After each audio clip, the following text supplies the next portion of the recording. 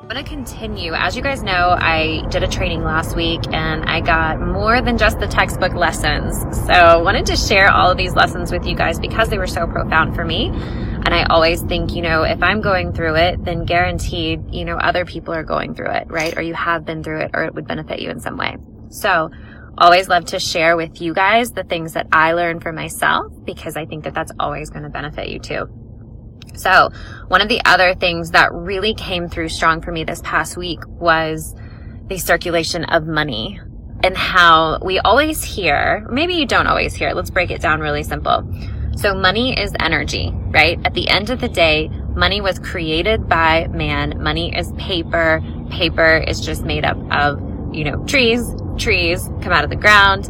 Whatever is growing out of the ground is full of energy, right? Okay. Money is energy. Period. End of the day. Everything's energy. Money specifically is energy, but we get very caught up in thinking of money as, we put all of these filters on money. Either it's, the key to freedom, or it is the root of all evil, or, we put all of these extra things on money. But at the end of the day, money is just energy. It is neutral. It does not hold anything else.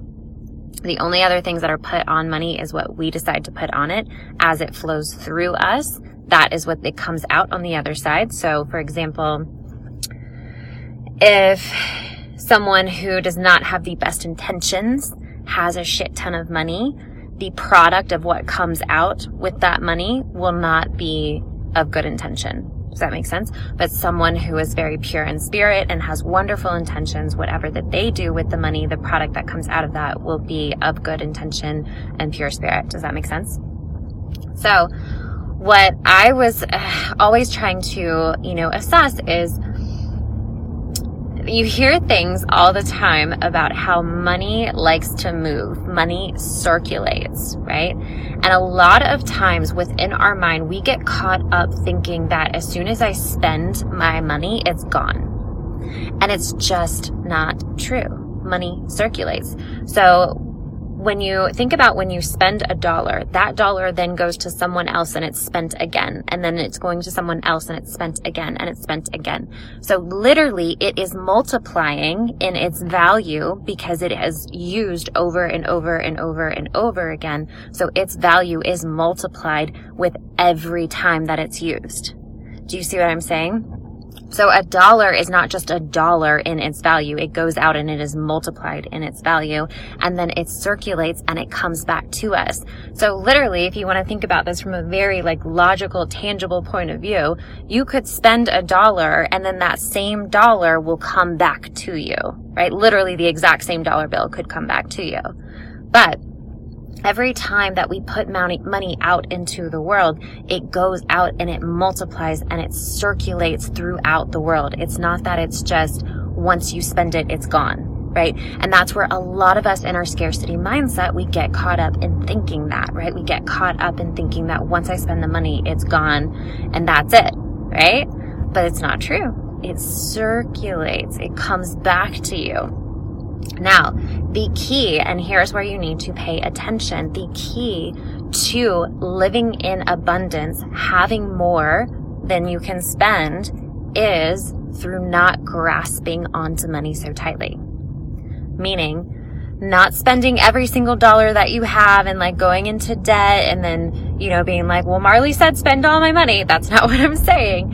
What I'm saying is when you spend with intention, and spend knowing that it's going to come back and circulate to you, right? So it is when we spend with fear, when we spend with a feeling of grasping, a feeling of holding on to, that we end up putting a constraint on our money, right? And then money is not attracted to us because it knows. So I want you to almost think about money like a person. It knows that if it comes to you, it's going to be squeezed too tightly. It's not going to be able to be free and flow through life. I want you to think about yourself. Think about how you function. Do you like to be squeezed too tightly and held and grasped and held in place? Probably not, right? So if you know that you like to be free and flow through life, that's how I want you to treat your money. Now, that doesn't mean be disrespectful to money and use it frivolously or use it for things that don't actually matter, right? Money loves a purpose.